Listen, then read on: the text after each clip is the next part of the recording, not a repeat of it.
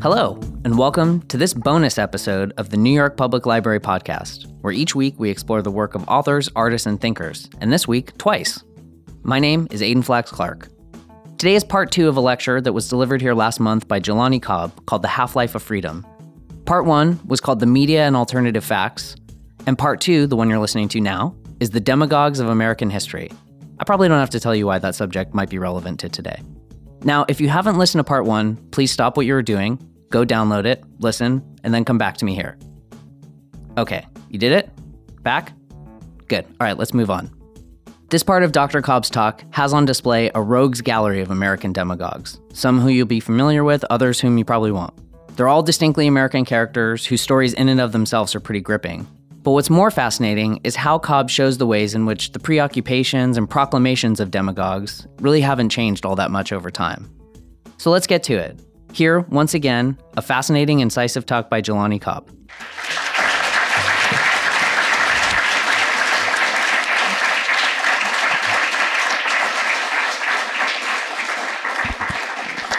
So you came back.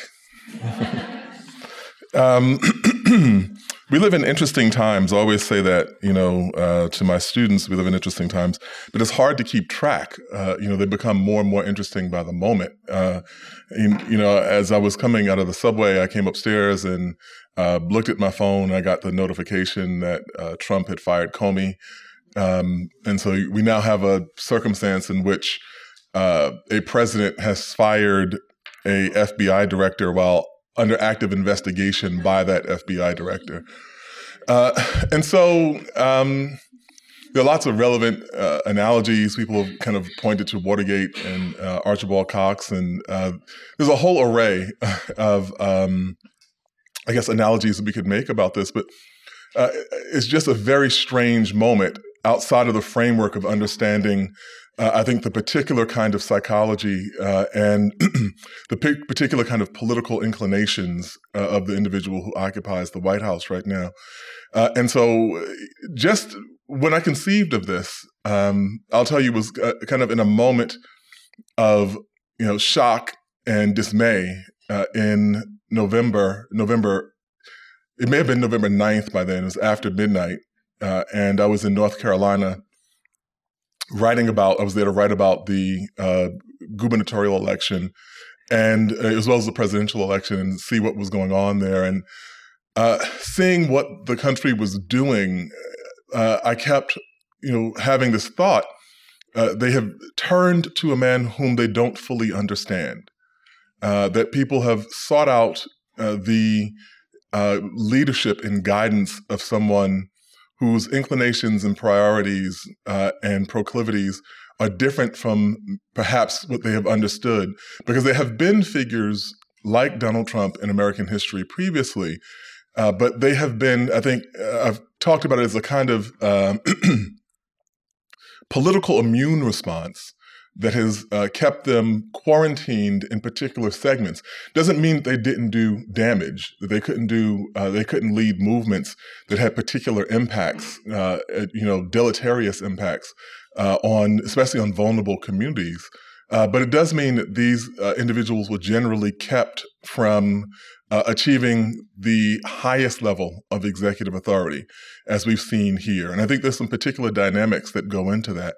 But just as very quickly, there's been an interesting point, about, the political powers of the presidency are vast, but they do not extend to the powers of resurrection, kind of actual resurrection, which has been notable because in the course of his fledgling presidency, Trump has resurrected Frederick Douglass, and, who I quite frankly would not mind seeing come back. Though I think it might be a bit much to subject him to these circumstances, come back and say 1895 and, you all still haven't gotten it right. And resurrected Luciano Pavarotti. And then he didn't quite resurrect Andrew Jackson, but he, extended his life by 15 or 16 years, which I think is generous enough considering the circumstances. But what was notable to me was that even after, at the very outset of his presidency, when it seemed that this electoral plurality was going to kind of go in his favor, there were people on the right, and particularly, I guess, on the alt-right, who began making this comparison between him and Andrew Jackson. And it was a superficial analogy, a superficial comparison. It held up in a kind of superficial way, both as political outsiders who had taken on the establishment. Andrew Jackson famously in 1824 denounced what he saw as what he called the corrupt bargain election, where there was not an electoral majority in the Electoral College. And he, having not gained the majority, denounced the bargain which Henry Clay brokered, which kept him out of the presidency. And in 1828, he, as an insurgent candidate, led his following to the presidency. And people thought of this as a kind of triumph of the everyday man. And like Trump, his form of populism was directed at the everyday working white man. Like Trump, Andrew Jackson was a man of considerable means. Unlike Trump, he acquired those means himself. He was a self-made individual. To the extent that someone could be called self-made, Jackson, as his first investment, purchased a Black woman as a slave. And this was the first thing that he did as he set out, on his path to actually achieving, what he wanted in life. And so Jackson's contempt for the elites was not a kind of rhetorical device, unlike with Donald Trump. And so Jackson was opposed to and refused the extension of the Second National Bank, as opposed to the kind of fealty that Donald Trump has paid to banks and bankers. And we could go on and on and on and on. The one thing that I thought that was probably the most accurate comparison, or rather the two things I thought were the most accurate lines of comparison were, first, that Jackson had a healthy dose of contempt for institutions, particularly other governmental institutions. Famously, in the Cherokee versus Georgia Supreme Court decision, which Jackson disagreed with, he simply said, as executive, the Supreme Court has made a decision, let's see them try to enforce it, which was disparaging the Supreme Court's ultimate authority over law in the country.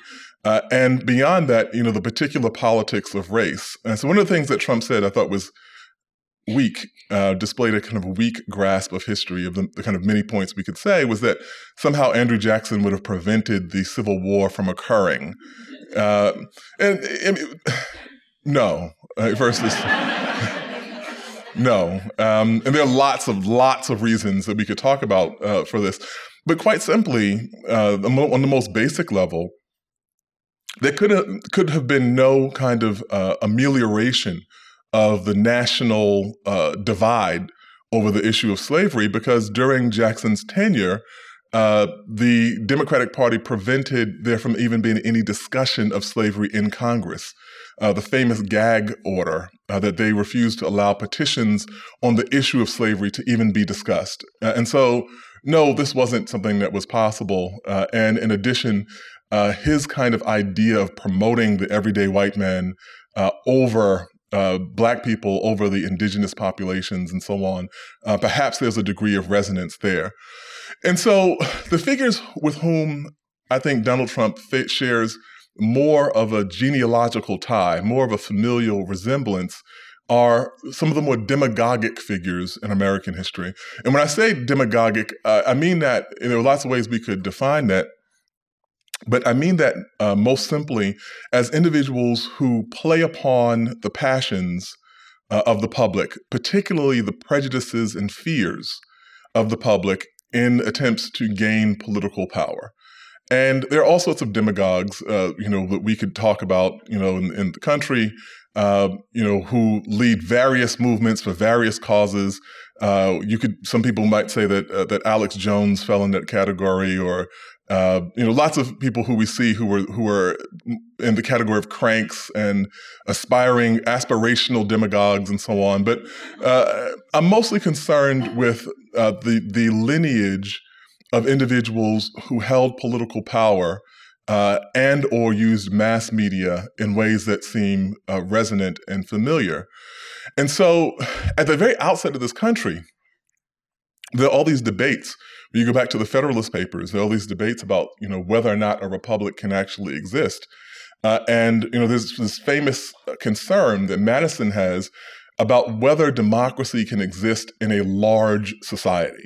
That thinking that republics have to be very small, you have to be very close to the centers of power, very close to the centers of politics.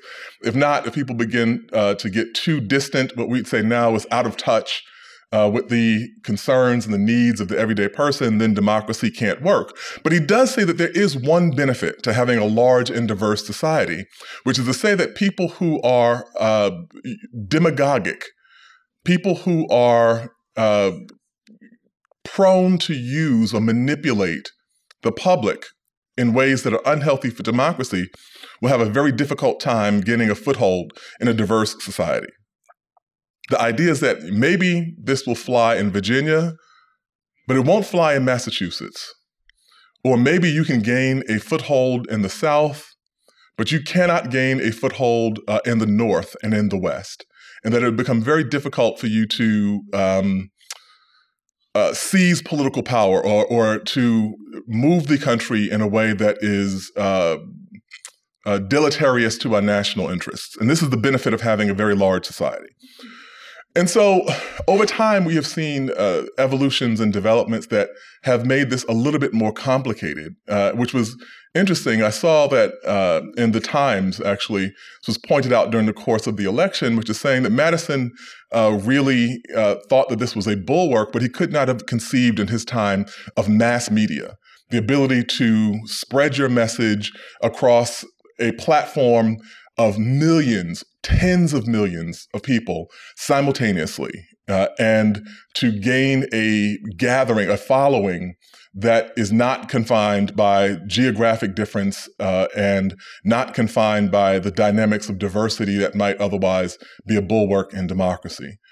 So when we first begin to see this, one of the first instances in which we see this is the rise of demagogic figures, demagogic populists. Oh, just as a very quick point, is another kind of housekeeping point here. Earlier this morning, I got into a minor Twitter debate, which I'm always doing. It's like, but this wasn't bad actually. But John Legend, the musician, tweeted that he had an issue with people referring to politicians as populists as opposed to white supremacists, which is what they were. And the historian part of me kicked in, or saying, he thinks that this is a euphemism. I was like, well, if you know the history of populism, it's really pretty accurate that populism in America has been deeply steeped in white supremacy. And it's only because the term has moved away from its earliest implications that we could say that someone is euphemizing a white supremacist by calling them a populist. And so when we look at the rise of the People's Party or the Populist Party in the late 19th century, which is a movement which responds to, then as now, people would say, responds to the aggregation of a great deal of power and a great deal of wealth in the hands of a small number of people, the influence that the powerful and wealthy have on the rules and dictates of the economy, the ways in which everyday individuals, in this case particularly farmers, wind up on the short end of this bargain, and the mechanisms that they need in order to address their interests.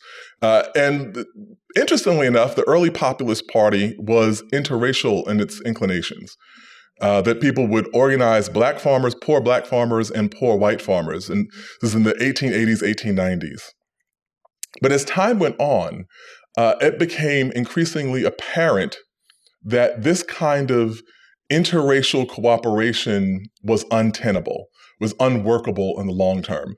And this is most closely seen in the career of Tom Watson, who was a figure closely associated with the Populist Party and a figure in Georgia politics. And so Watson began his career advocating for the rights of Black people, disparaging lynching and disparaging the kind of racial violence that was commonplace in Georgia and the rest of the South early on. But by 1896, he begins to make a hard turn toward what they then called, at the time, Negrophobia. And as a matter of fact, his advocacy, he becomes a kind of stalwart, a kind of identifiable figure associated with the cause of white supremacy.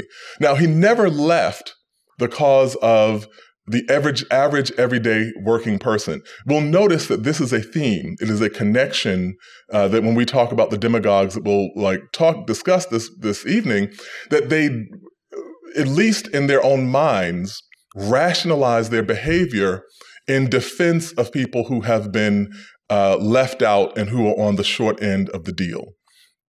In 1906, as a matter of fact, it is the pursuit of Watson's blessings in the 1906 Georgia gubernatorial race that leads to a kind of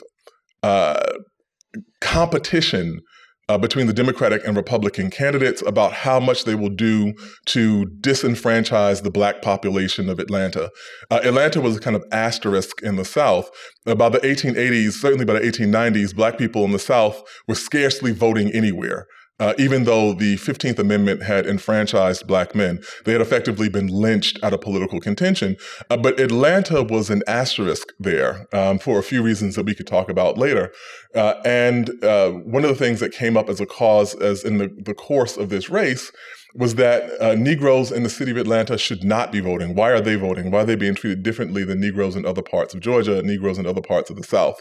And it is Watson, after Watson visits Atlanta and speaks, that a kind of frenzy of disfranchisement rhetoric takes place, and people begin talking about a completely imaginary crime wave that the Negro population is responsible for, and this erupts into the Atlanta race riot of 1906, in which there are lynchings, there are Black people being hung from lampposts downtown.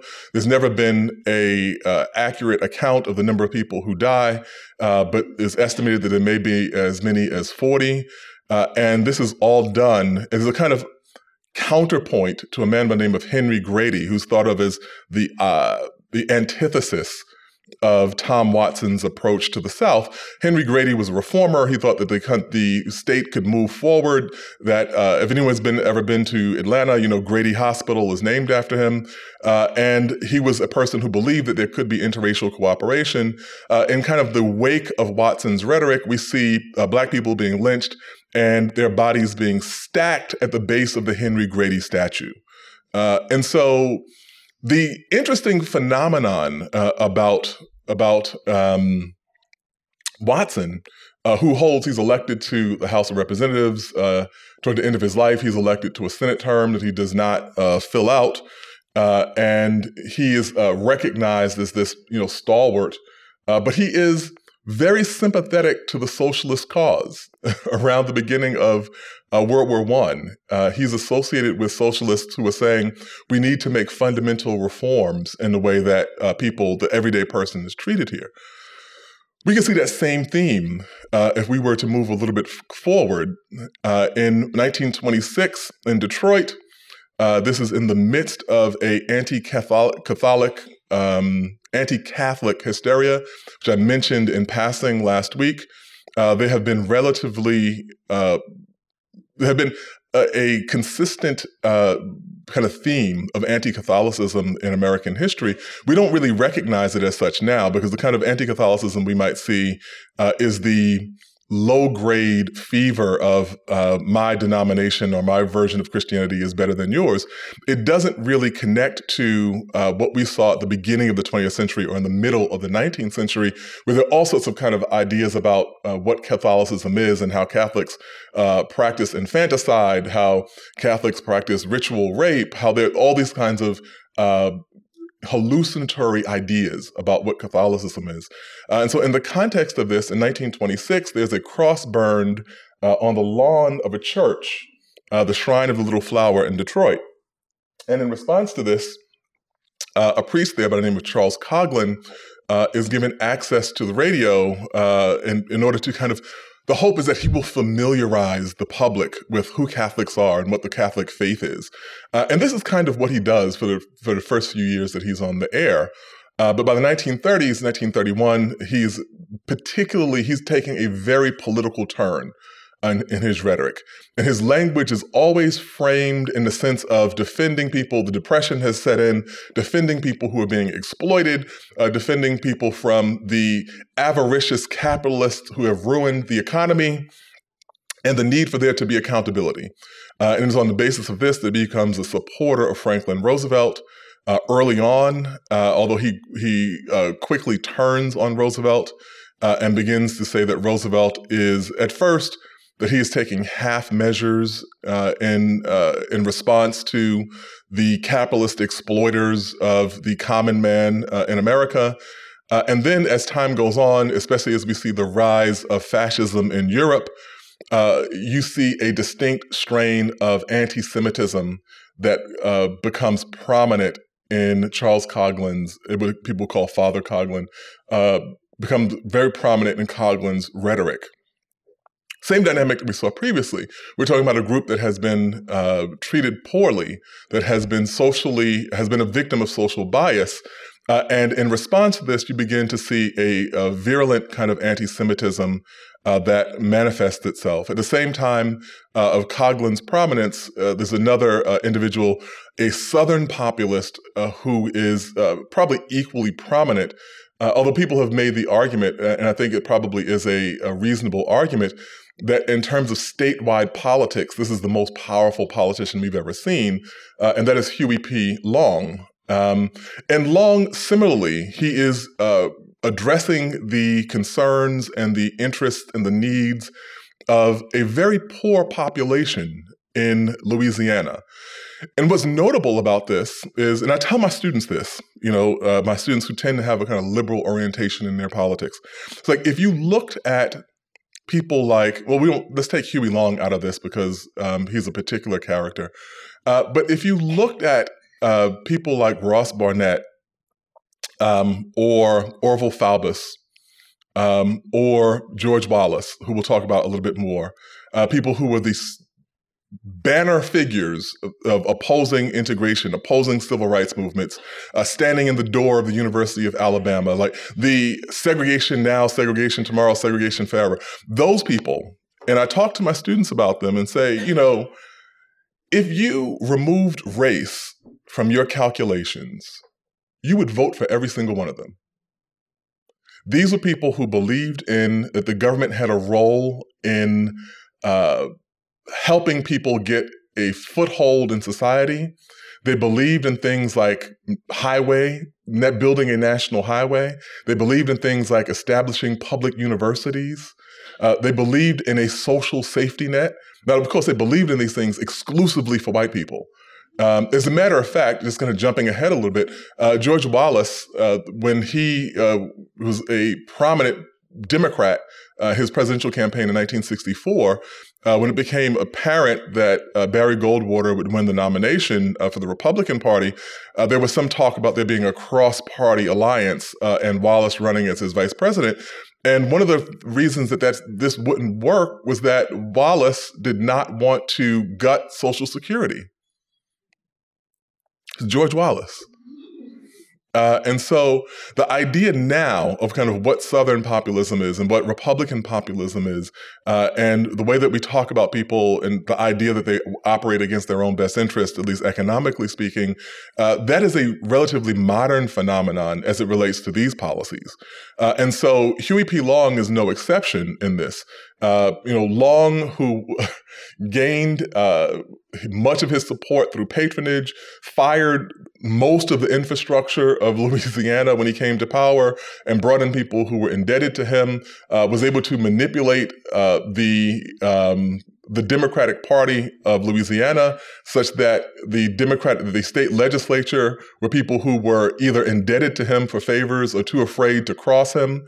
And he gained, quite a bit of authority on the basis of arguing on behalf or saying that he would represent the interests of poor whites in Louisiana. One of the notable things, the kind of comical things anecdote about Huey Long is that he has a namesake, the person who's named after him, who is also famous for very different reasons, which is Huey P. Newton.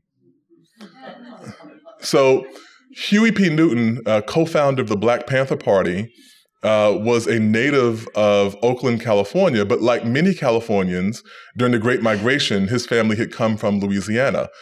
People in California generally trace their roots back to Louisiana and Texas. And that points to a weird quirk about Long, which is that you did not see the sort of racial demagogic content that you would anticipate from most Southern populists.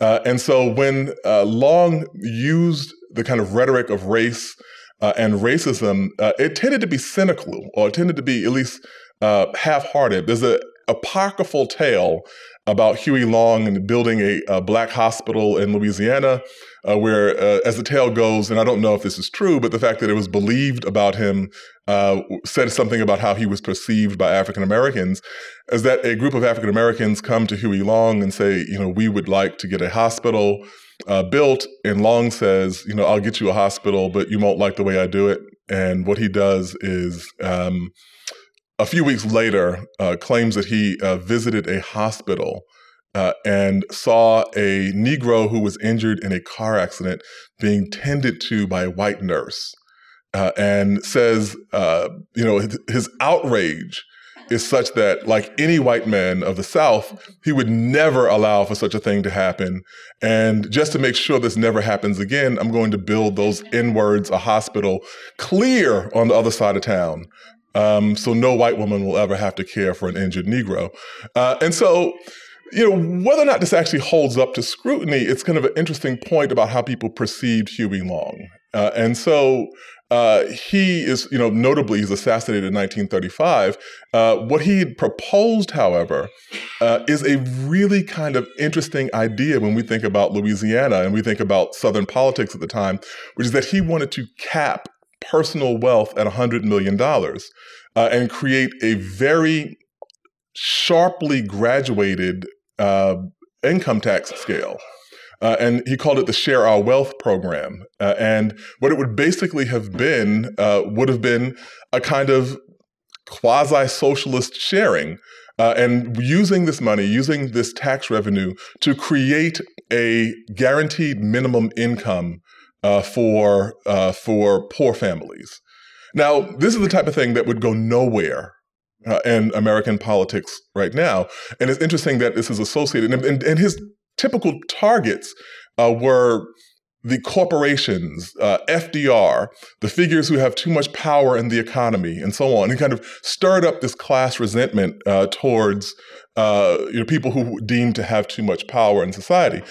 Similarly to Charles Coughlin, one of the things that happened with Charles Coughlin is that when World War II began, it was easier to argue that he should not be on the radio, as we saw in the kind of run up to this. We saw the template in World War I, in which the federal government did a great deal of suppression of media outlets that were deemed to be seditious or even mildly critical of the war effort.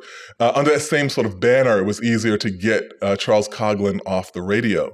And so if we look at this, we see that same sort of dynamic emerge again in the 1950s, when we see, and I will say one other quick point here. One of the more notable things about this stream of populism is that it has not always required a kind of racial animosity, where you might have someone like Huey Long using these ideas cynically. You could also have a Henry Wallace who runs for president in 1948.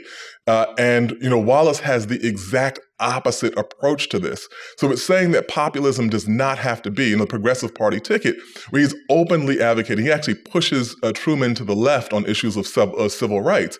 He's openly advocating for the interest of working people, openly advocating for the end of segregation, openly advocating for a pro-civil rights position, and doing this as a populist. And so the notable thing was, I guess, in some moments in 2016, I thought that Bernie Sanders' campaign was reminiscent of that 1948 Henry Wallace campaign, not to be confused with 1964 George Wallace campaign.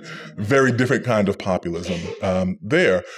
But so last week we talked about a little bit about Joseph McCarthy. And his rise and the way in which he utilized and manipulated media in order to facilitate, the kind of demagogic fear-mongering he did around the issue of communism.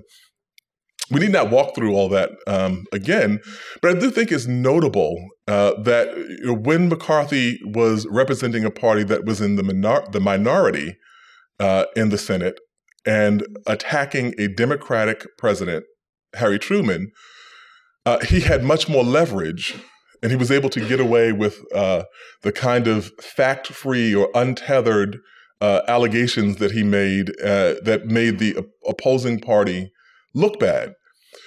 But the kind of drive that led McCarthy to be a fabulist, to make up the information that he disseminated to the public, was not driven by politics. It was actually something driven by something much deeper. You could say one thing, that McCarthy might have been a cynical practitioner of politics had he only been doing this to Democrats. But it's notable, we should remember that when the Army versus McCarthy hearings happened in 1954, this is under Eisenhower, that he continued to make the wild allegations about communist infiltration of the federal government against his own party.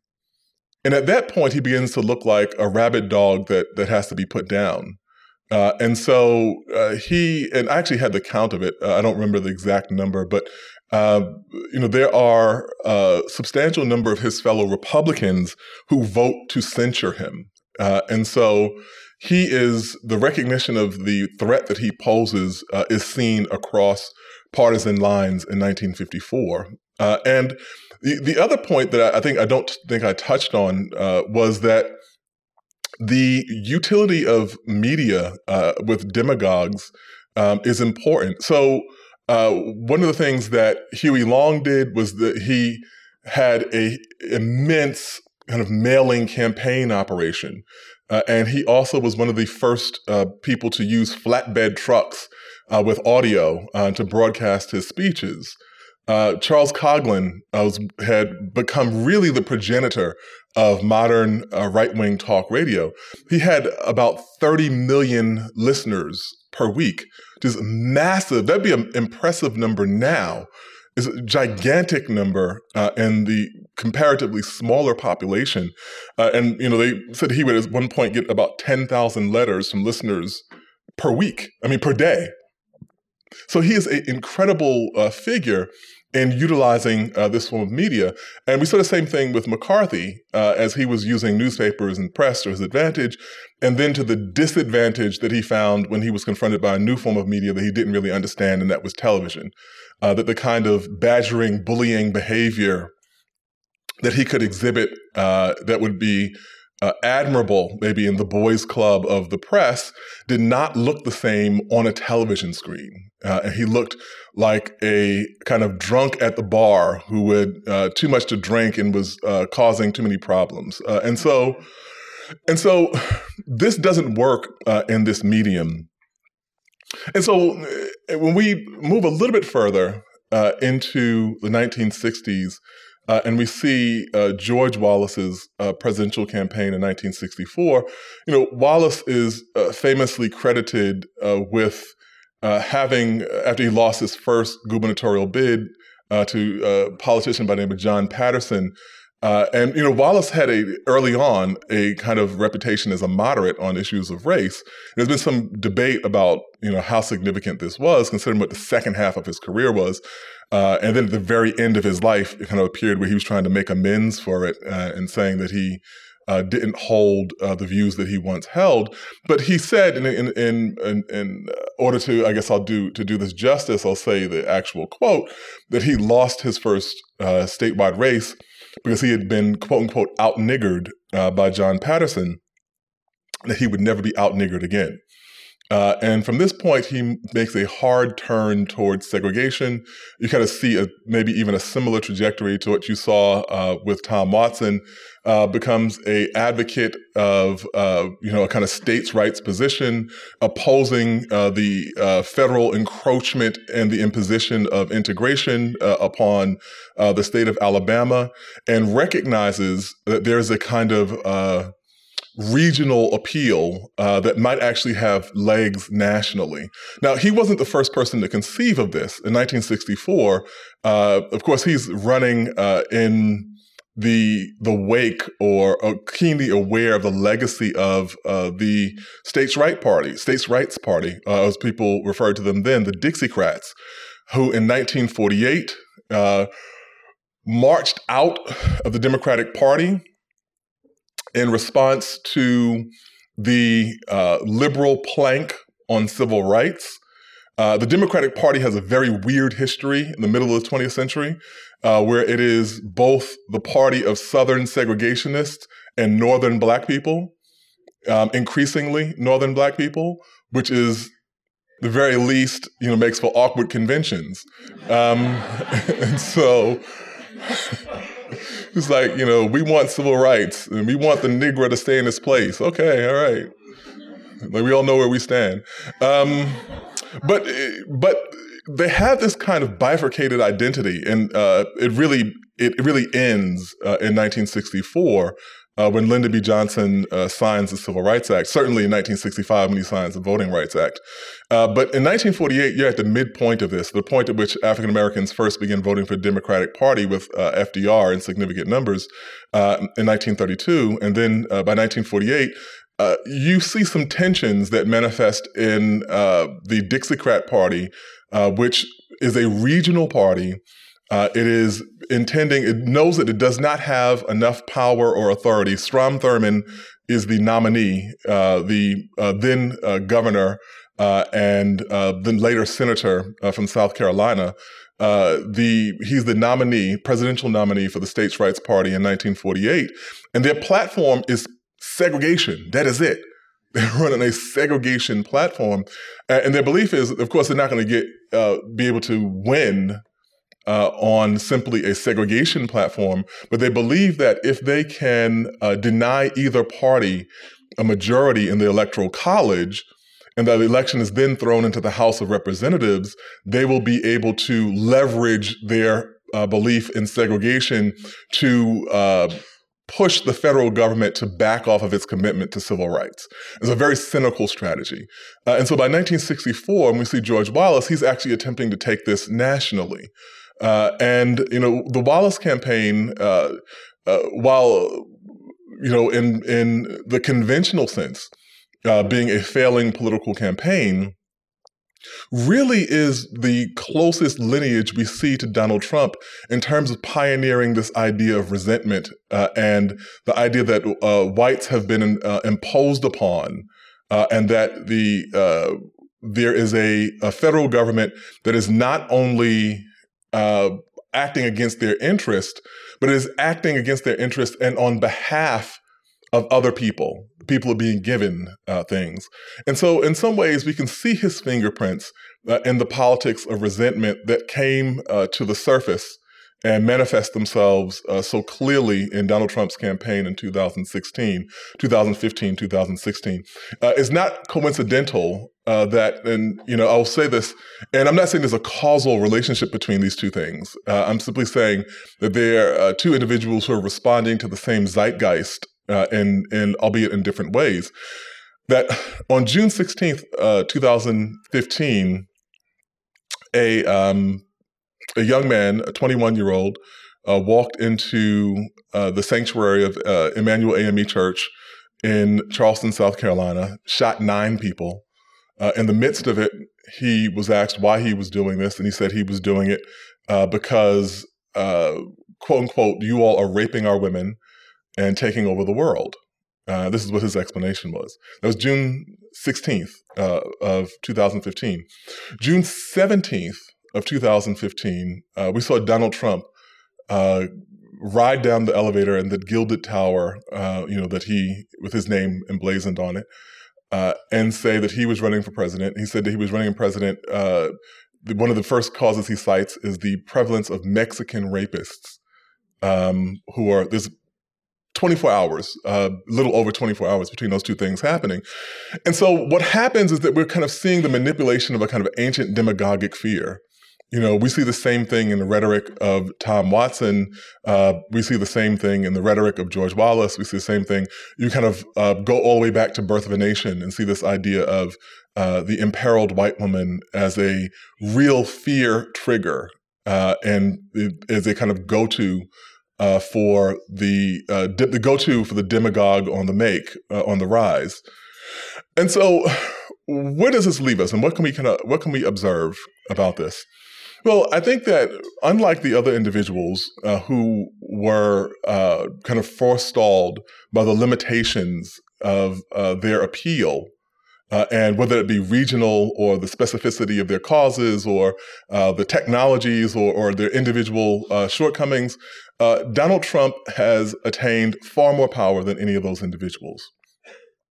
But I think if there's a kind of common theme to be understood here, is that demagogues are uniquely unsuited to understand their own limitations.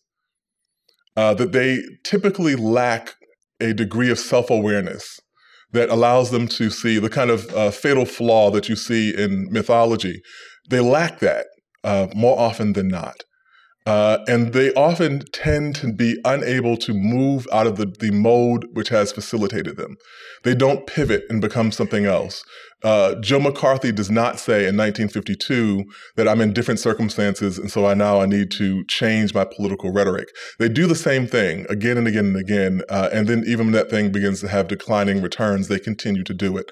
I think that we may see some sort of inflection point around this now, where Donald Trump has talked about fake news, he's talked about fake media, he's talked about the allegations of Russia being fake, but his behavior of having fired the FBI director, having gone on a tweet storm against the former acting attorney general, is the indicative of a person who is indeed very concerned. Is exactly the opposite.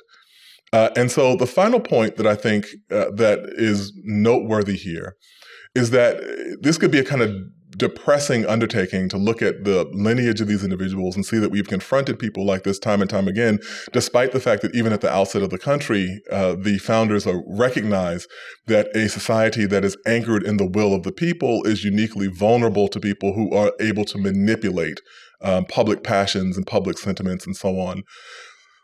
But I choose to be optimistic.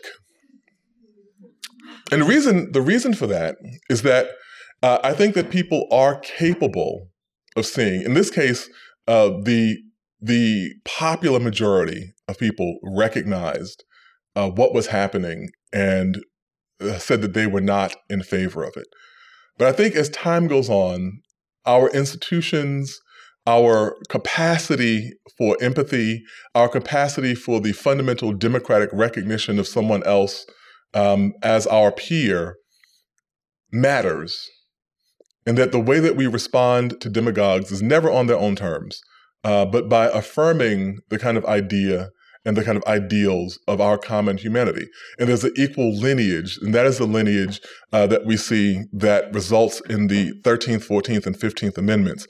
It is the lineage that fights against the immigration hostility of the late 19th century. It is a lineage that enfranchises women. It is a lineage that fights for the interest of people who have disabilities.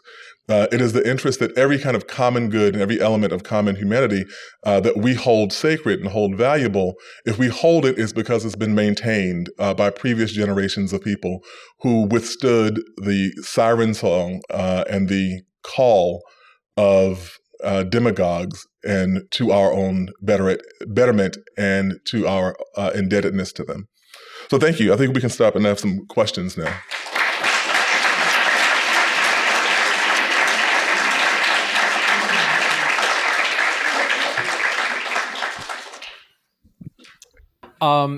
You talk about demagogues not having self-awareness, and that prevents them from being, at least in American terms, effective despots or dictators. Is there a category or a difference, the way you differentiate some of the 20th century despots, Mussolini, Hitler, who seem to me to have demagogic aspects in their rhetoric and so forth? Are there sort of different categories that make them effective dictators where you're more optimistic about a Trump? No. I think it's institutions, actually. And there's a kind of old cliche that democracy can be killed democratically. People always point to the fact that Hitler was elected, and so, and I think people have made that comparison also when we saw that the instrument of the free press was being used in ways that appear to be selectively oriented toward leading a political outcome of one person over another by a regime that's not democratic, that being Russia. And so I don't think that there was something unique about those individuals. I think this is purely a matter of the institutional strength and people's commitment to democracy. Now, in this country, I don't think that there's any cause for a kind of celebratory arrogance. As I pointed out a few weeks ago in the New Yorker, that in 1935, when Sinclair Lewis wrote the novel "It Can't Happen Here," it already was happening here and had been happening since the end of Reconstruction. And so the kind of appeal of demagogues at one point, it would have been common. You could get majority opinion in many places saying that segregation was perfectly fine, or that people who were lynched, probably did something to deserve it. And we have had a long lineage of anti-democratic practices in this country.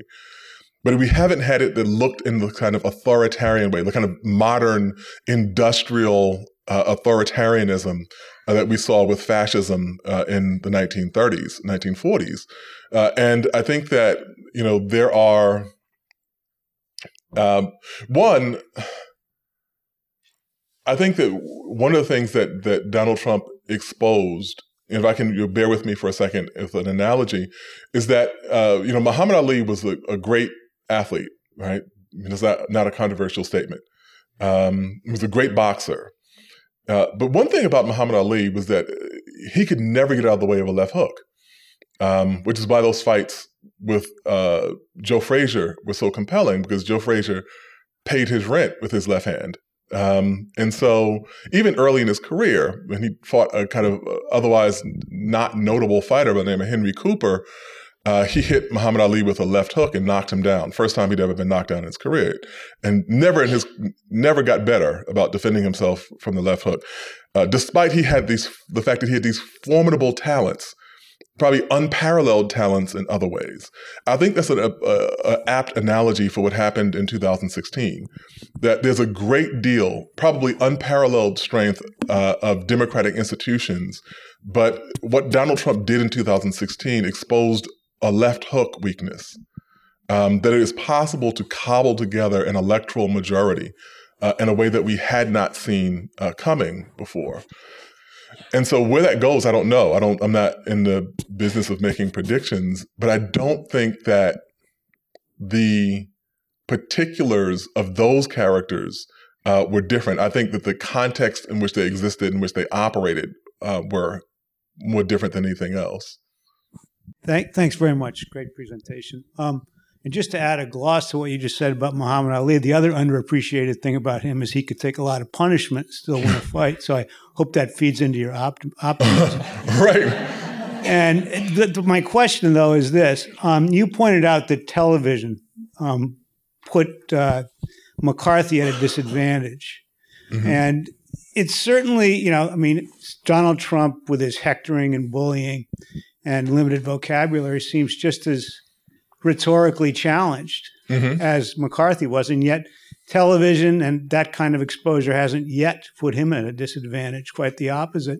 I wondered if you could imagine in the current political landscape or climate a sort of a Joseph Welch moment for Donald Trump, and whether there's any pulse point that could somehow be hit by some opponent of Trump's that catches a sufficient number of people to turn even seemingly unamenable Republicans against him.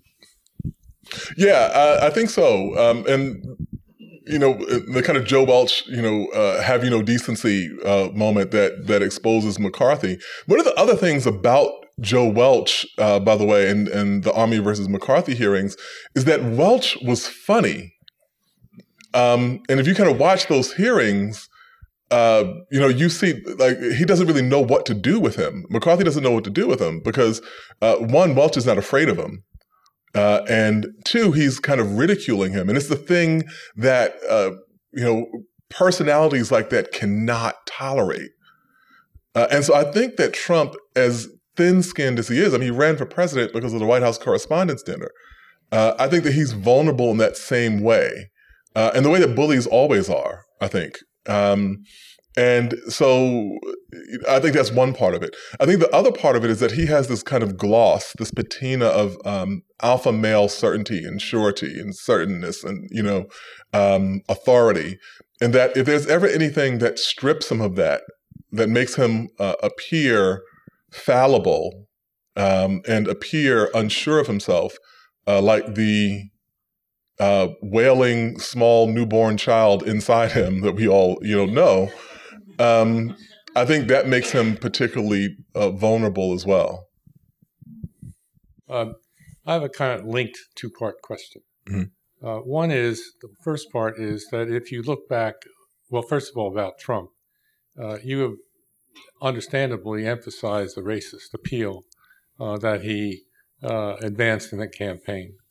But at the same time, I think you would acknowledge, but I'll ask this question, that he struck a number of other themes that were highly appealing, particularly on the economy, jobs, his contempt for global warming, his contempt for Eastern elites. So I wonder whether that you can see that there are legitimate grievances that Trump appealed to that are not racist.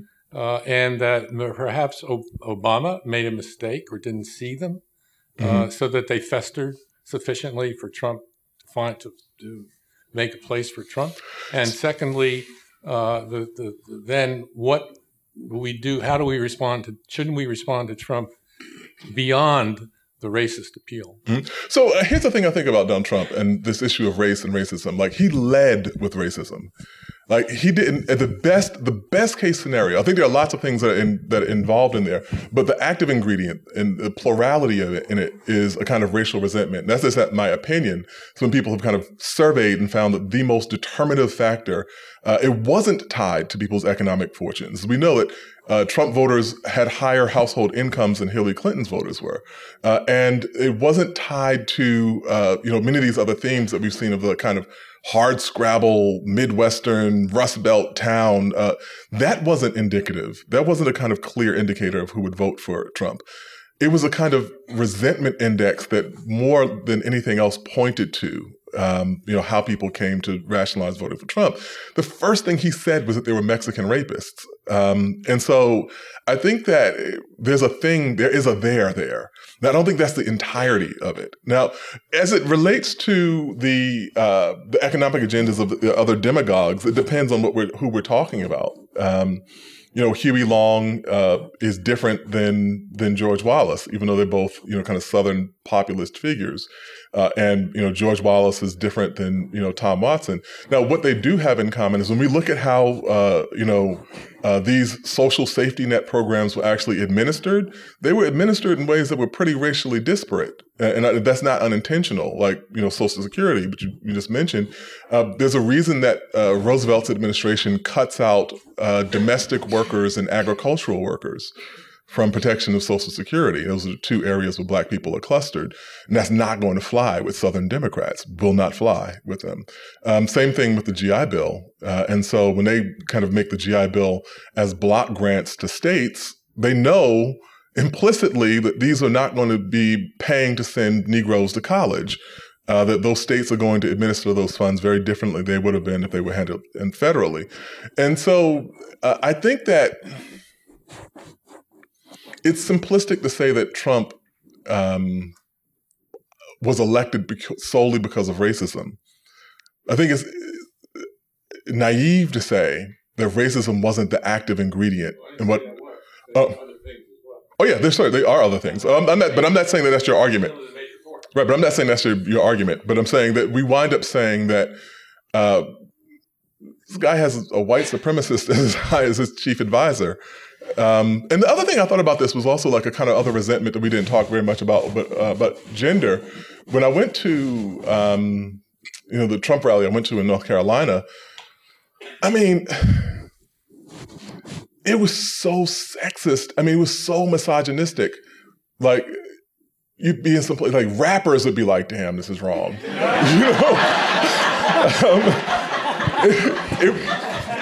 It was so over the top that I was like, this is not about money.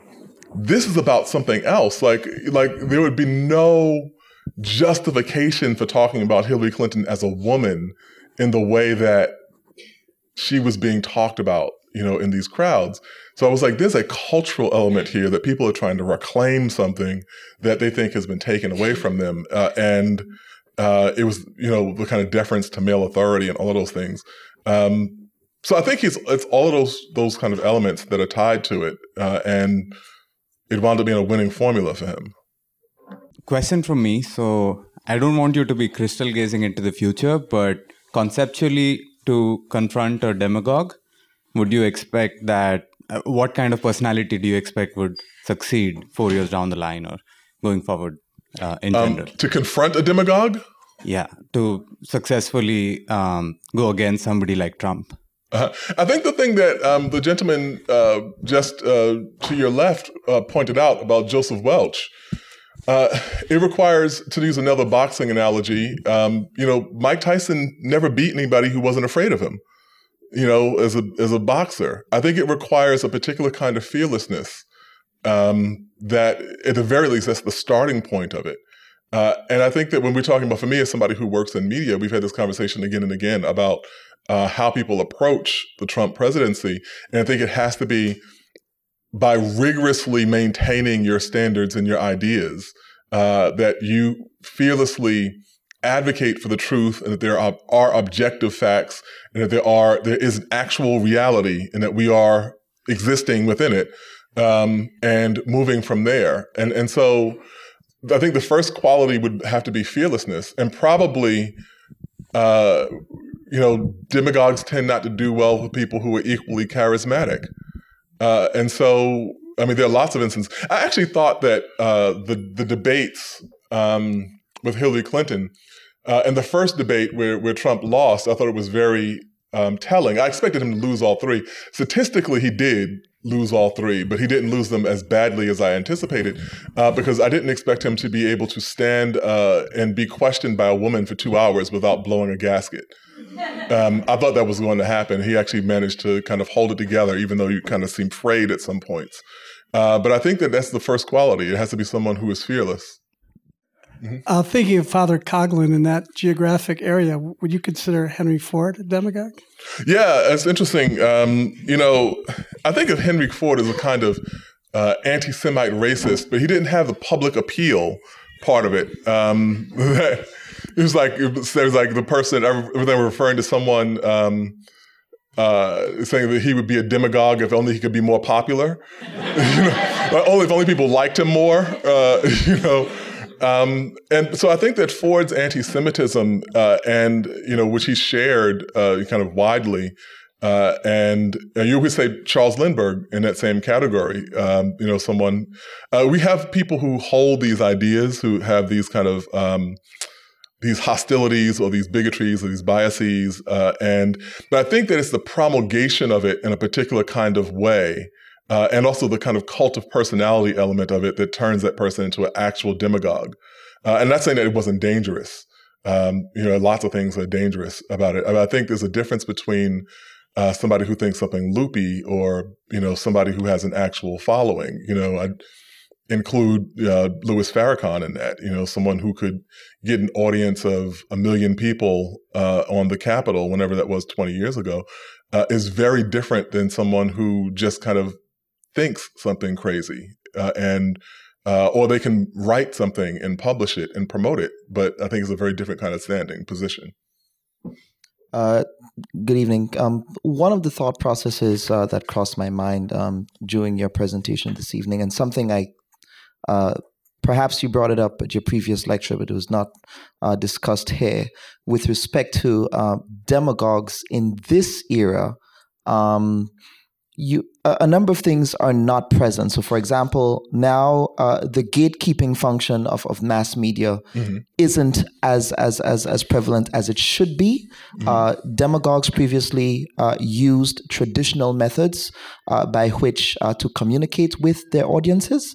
That is no longer present. There is absolutely no filter now. We live in an age where essentially that demagogue can communicate directly to the masses, which is what Trump is able to do. But on top of that, contributing to that as well, is the segmentation of various audiences. So when you express optimism about how, again, we would be able to confront a demagogue, for example, like Mr. Trump or others who are existing in an age where we have seen the evolution of media to a place where now everyone is also speaking within or existing within their own echo chambers, so that no one is essentially listening to the other side anymore as would have existed in the past. There is no need to do that because of how media has evolved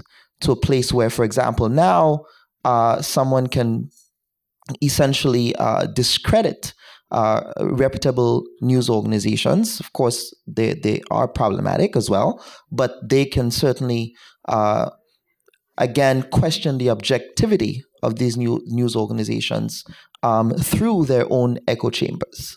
And that is one of the dangers, right, I think, in this era that didn't exist then. And so essentially, one has to rethink. So what's your question? Sorry. So my question is, are you really optimistic? Are you really optimistic that in this era, considering what I've just outlined, whether or not that demagogues can in fact be challenged? Yeah, I am. Because one of the things that's kind of notable is that, sure, he has like this huge following, but I think that, it's not impossible. I also think that there's some people who are never going to hear anything other than what they want to hear, right? And that's true. Like, we know that. But I don't think that is the majority of the population. I don't think I think that's a very significant sliver of the populace. But I also think that there are things to which he's not immune. Like, he's not immune to embarrassment. He's not immune to ridicule. He's not immune to kind of being confronted in public forums. He also increasingly may not be immune, as 2018 rolls forward, to the political calculations of their own party. In 1954, when people were looking at Joseph McCarthy, they were thinking about the future of the Republican Party, and that he became expensive to them, more expensive than they wanted to maintain. When we're looking at the inability and the inexperience politically, legislatively, and in terms of policy, and what that might look like, there are actual kind of calculations where you say this person has become more expensive than is useful. That may happen quickly, may not happen quickly. But I don't think that we're at a point where we can simply say, it is what it is, and we can throw up our hands and say that there is like no utility in this whatsoever. For what it stands, for what it matters, I think that all these individuals looked as formidable at their point until they actually weren't. They looked infallible until they until they weren't anymore. Now, we're in complete agreement that this is of a scale. I've actually said this in talk. This is of a scale that we haven't seen before. But I also think that because it's high stakes, there can also be really high losses. And if I don't believe that, then there's no use in fighting or writing or doing anything or even getting out of bed in the morning. Thank you, Steve. All right. Again, that was Jelani Cobb with The Demagogues of American History, part 2 of his lecture, The Half-Life of Freedom. As always, we're grateful to you for listening to this show. And if you're enjoying it, we'd appreciate any feedback you can leave about it in Apple Podcasts or wherever else you listen. Next week, New Yorker staff writer David Gran on his book, Killers of the Flower Moon, which he worked on here during his time as a fellow at the library's Coleman Center for Scholars and Writers.